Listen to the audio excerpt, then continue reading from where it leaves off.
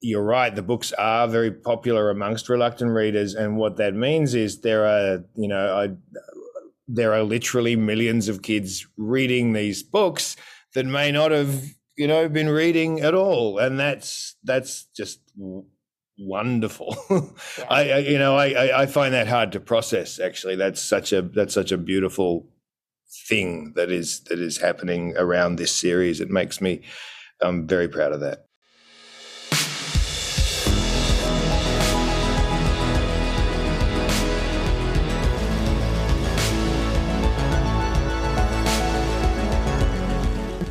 Hey everyone, I'm Bianca Schultz from the Children's Book Review, and this is the Growing Readers Podcast.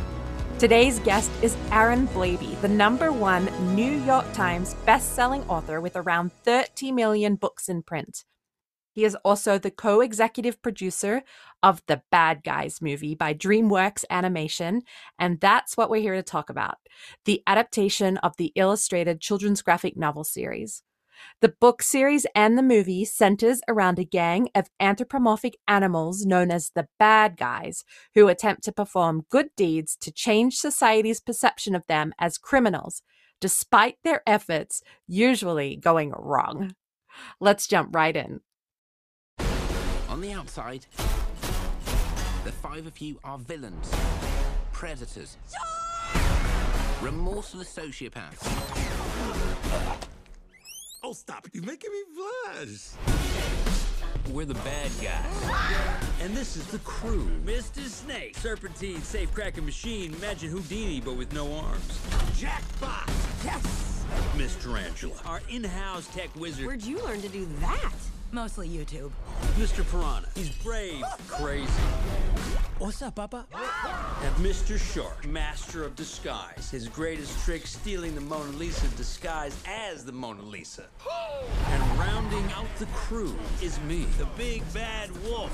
We may be bad, but we're so good at it. Arrest them! We're out of here. So long, suckers! Well, this just got a little weird. No! Wolf! If only we were given a chance to be anything more than criminals. If you want to stay out of jail, you need to go good. What are you doing? We're gonna pretend to go good. The bad guys become the good guys so we can stay the bad guys. You know what I'm saying? It's fantastic. Wolf, you're a genius. Welcome to the first day of the rest of your best life. Look, it's a cat stuck in a tree. What does your heart tell you to do? A good person would Smack it. In it. Stab it. Saute it. It's so obvious. I want you to save it. Oh. Right. Sure. Here.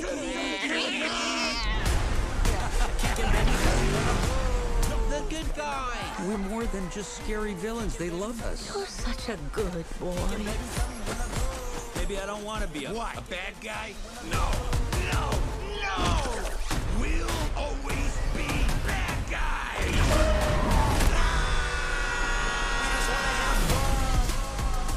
Let's try something simpler. I'm going to give you a push pop. Just for me. No, to share. This is gonna taste extra sweet.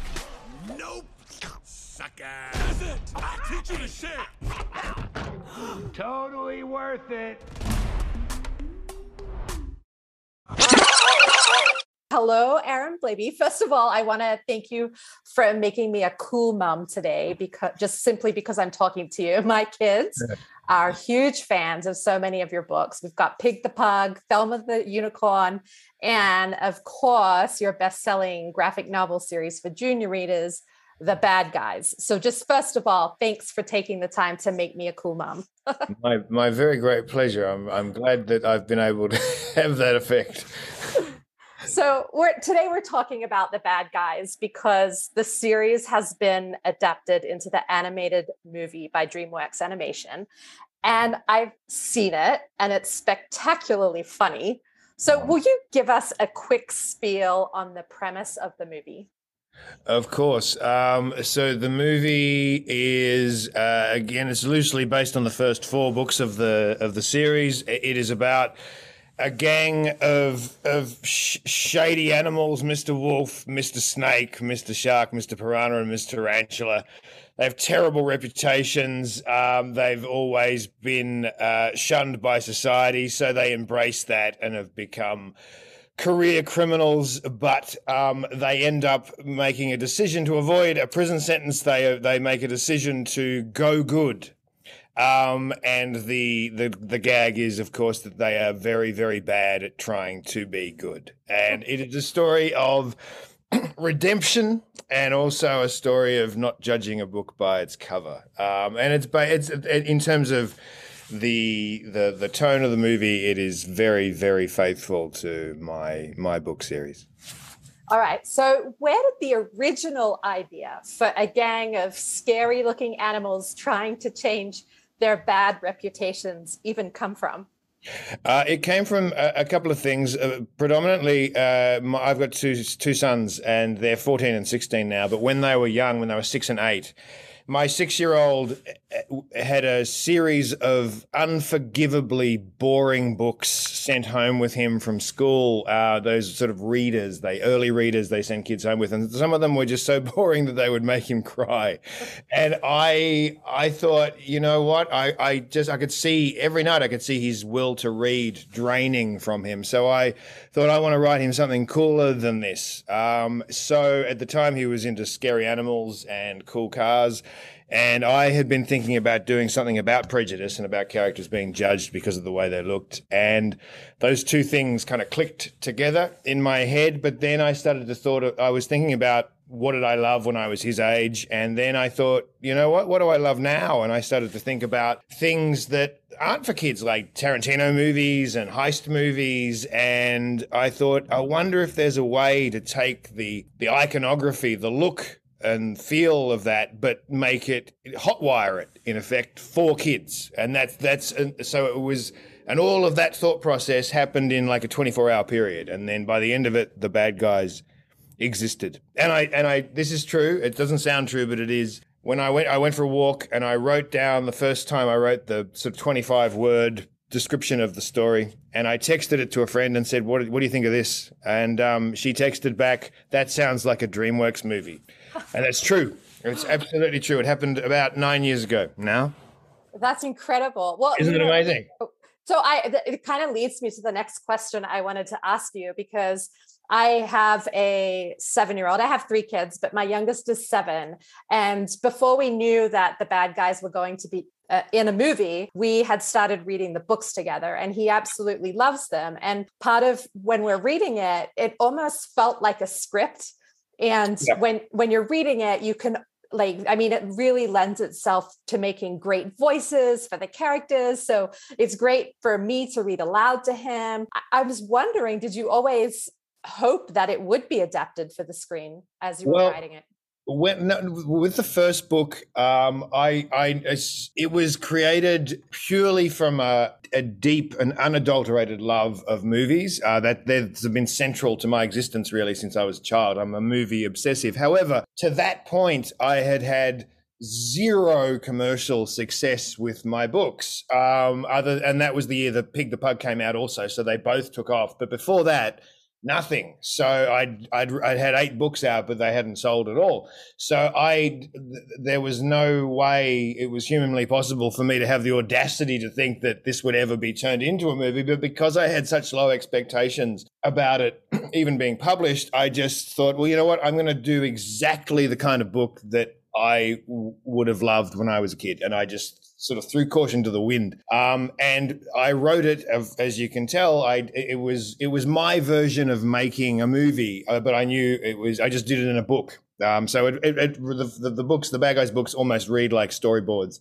from a movie. But that was more for my own personal satisfaction at the time than thinking it would ever actually happen. But then pretty quickly, the first book, it went really well in Australia, but then it hit the book fairs in US schools and was an instant hit. In the space of a couple of weeks, it's the first one had sold like 500,000 copies, and which had dwarfed anything I'd ever written before. I'd only ever sold like 5,000 copies of a book before, so it was instantaneous. And then, of course, as soon as that happened, all the studios were interested. They'd heard whisperings of this thing that was blowing up in the school system in the States. So once it took off, It took off sort of spectacularly. In fact, I heard the other night at the premiere, someone from Scholastic told me that we've just passed 20 million Bad Guys books. Wow. And we're at 16 as far as I knew. So it's like the numbers jumped up 4 million in a very, very short space of time, a few months. Oh, that's incredible. So while I was watching the movie, I laughed out so many times, and I'm not sure if it's the Australian in me, but the fart and the underpants jokes got me every single time. So I'm curious, since you were one of the screenwriters, helping adapt this from your books to the movie, how do you feel about this final cut and the version and making this jump from the books to the screen? Oh, look, I adore it. So just to clarify, I wasn't a screenwriter. I was an executive producer on the film, but our screenwriter is a brilliant man called Eitan Cohen, who has written, he was the top of my list as screenwriters because I'd admired a number of things he'd written very much in the past. I just thought he was a genuinely funny writer. And I knew that was the thing with turning it into a movie. I was very protective of the Bad Guys. A large number of studios wanted it and were sort of pursuing it. And I was really protective because I knew it was kind of a once in a lifetime idea, and it meant more. I've been looking for the Bad Guys my whole life. It was something that I had been searching for. And then when I found it, I didn't want to hand it off to anybody who I didn't trust. And DreamWorks were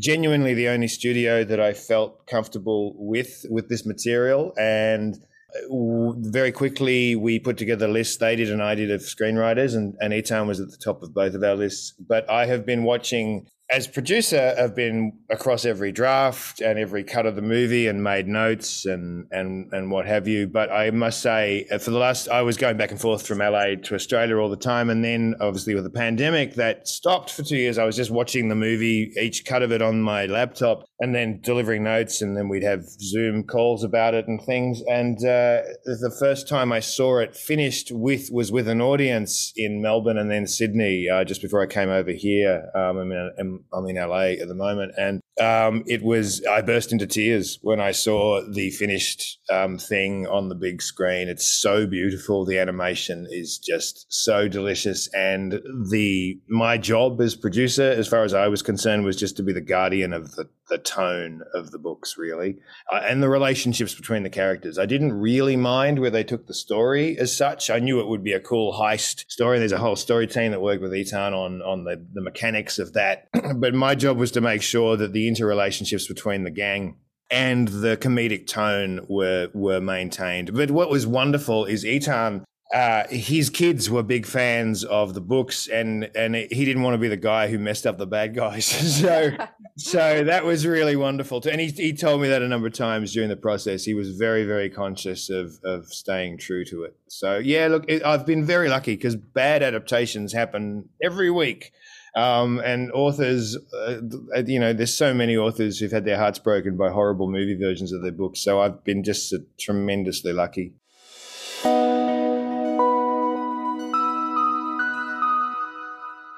Another day is here, and you're ready for it. What to wear? Check. Breakfast, lunch, and dinner? Check. Planning for what's next and how to save for it? That's where Bank of America can help. For your financial to-dos, Bank of America has experts ready to help get you closer to your goals. Get started at one of our local financial centers or 24/7 in our mobile banking app. Find a location near you at bankofamerica.com/talktous. What would you like the power to do? Mobile banking requires downloading the app and is only available for select devices. Message and data rates may apply. Bank of America NA, member FDIC. There are a lot of people who are avid readers, and mostly adults, not the kids, who just don't like to see books made into movies. But I have to admit that I'm a big fan of kids' books being turned into movies. I love film and TV in general, but I personally enjoy seeing how favorite book characters translate off the page. And when it's good, it's the best. Like that's you're talking to one very happy author at the moment, because when it is a success and it's a successful adaptation. And look, who knows? The movie is just about to be released in the States, and of course we all have our fingers crossed that it does well. But as far as I'm concerned, the fact that, especially someone who loves movies as much as I do, the fact that I believe a genuinely cool movie has been made from my books is reward enough as far as I'm concerned. Whatever happens next is just icing. I'm so proud of the film they've made. I just think it's it's really, really special. And you're right, it is wonderful when you see a successful adaptation, artistically successful adaptation of a book to a movie. It's the coolest thing ever. Yeah, definitely. And I feel what's exciting about your movie is that I feel like your books are great for reluctant readers too. So avid readers as well as reluctant readers. And I can just imagine that this movie will have the power to convert a reluctant reader into basically a kid who reads for pleasure. So I can see that happening. And I think the conversations that can come from you between watching the movie and reading the book is going to be so great. That's very exciting. And the thing I guess I'm probably the most grateful for and the most proud of is, given the numbers of books in print now, when I actually stop and think about that, it hits me that is, you're right, the books are very popular amongst reluctant readers, and what that means is there are literally millions of kids reading these books that may not have been reading at all, and that's just wonderful. Yeah. I find that hard to process. Actually, that's such a beautiful thing that is happening around this series. It makes me very proud of that. Yeah. And like you mentioned before, how you really wanted to make sure that the characters stayed true to how we know them from the books. And I 100% I think that was totally nailed. So I'm a huge fan of Diane Foxington and the nod to kick butt girls that she brings in the books and the movie. And I have to say that Piranha made me laugh more than I expected while watching the movie. So I'm wondering, are you partial to one character in particular, or love them all? they're all my children. Obviously, I love them so much. But look, if I had to choose, I have to say Mr. Snake has always been he's my favorite to write, because he's the most complicated and he's the most challenged by what they're trying to do. And it's funny, in my head, I've always thought of Snake as being almost like a recovering alcoholic. He's trying to stay on the path of being good, but he really struggles with it and he keeps falling off. And I think that it makes him so much fun to write. And in the movie, I think they've captured the dynamic, that relationship between Wolf and Snake so beautifully. And Mark Maron's performance as Snake is the realization of all my dreams of what Mr. Snake could have been on screen. I just love what he's done. Like the combination of how the animators, because if you actually think about animation history, there aren't many snakes that aren't just an insidious creature in the dark, like a villainous figure that is sort of will creep out and be a threat. This is one of the very first times where you actually have a snake as a sympathetic character in a movie, and DreamWorks worked very hard on how he moved, his body language, the fact that he kind of walks instead of slithers, all of that stuff in combination with Mark has created exactly the kind of character that I had always imagined. That particularly blows my mind. They're all beautiful, but that one really takes my breath away. Yeah, actually, you touched on something. I was so curious as to how all the characters were going to look. Were they going to look like a fish out of water, basically? And you're right. Once the movie started, everything worked seamlessly. Everything looked like it was meant to look like. And I never once thought that anything about Snake, having more of a walk look versus a slither. So I'm glad you mentioned that.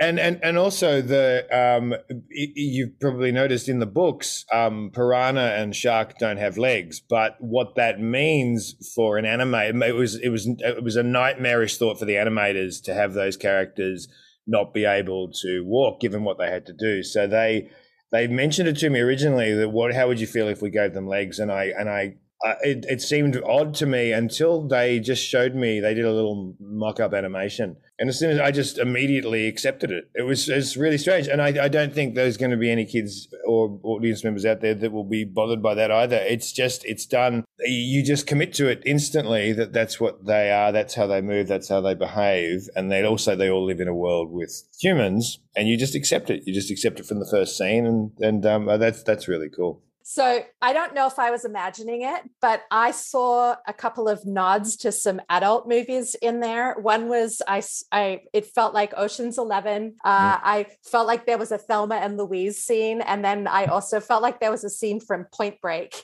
Was I imagining those, or you weren't imagining those. They were all absolutely conscious. And obviously it begins with a nod to Pulp Fiction too. So that is something that is peppered throughout the books. Again, the part of the joy of that book series for me is taking images and references to movies that aren't kids' movies.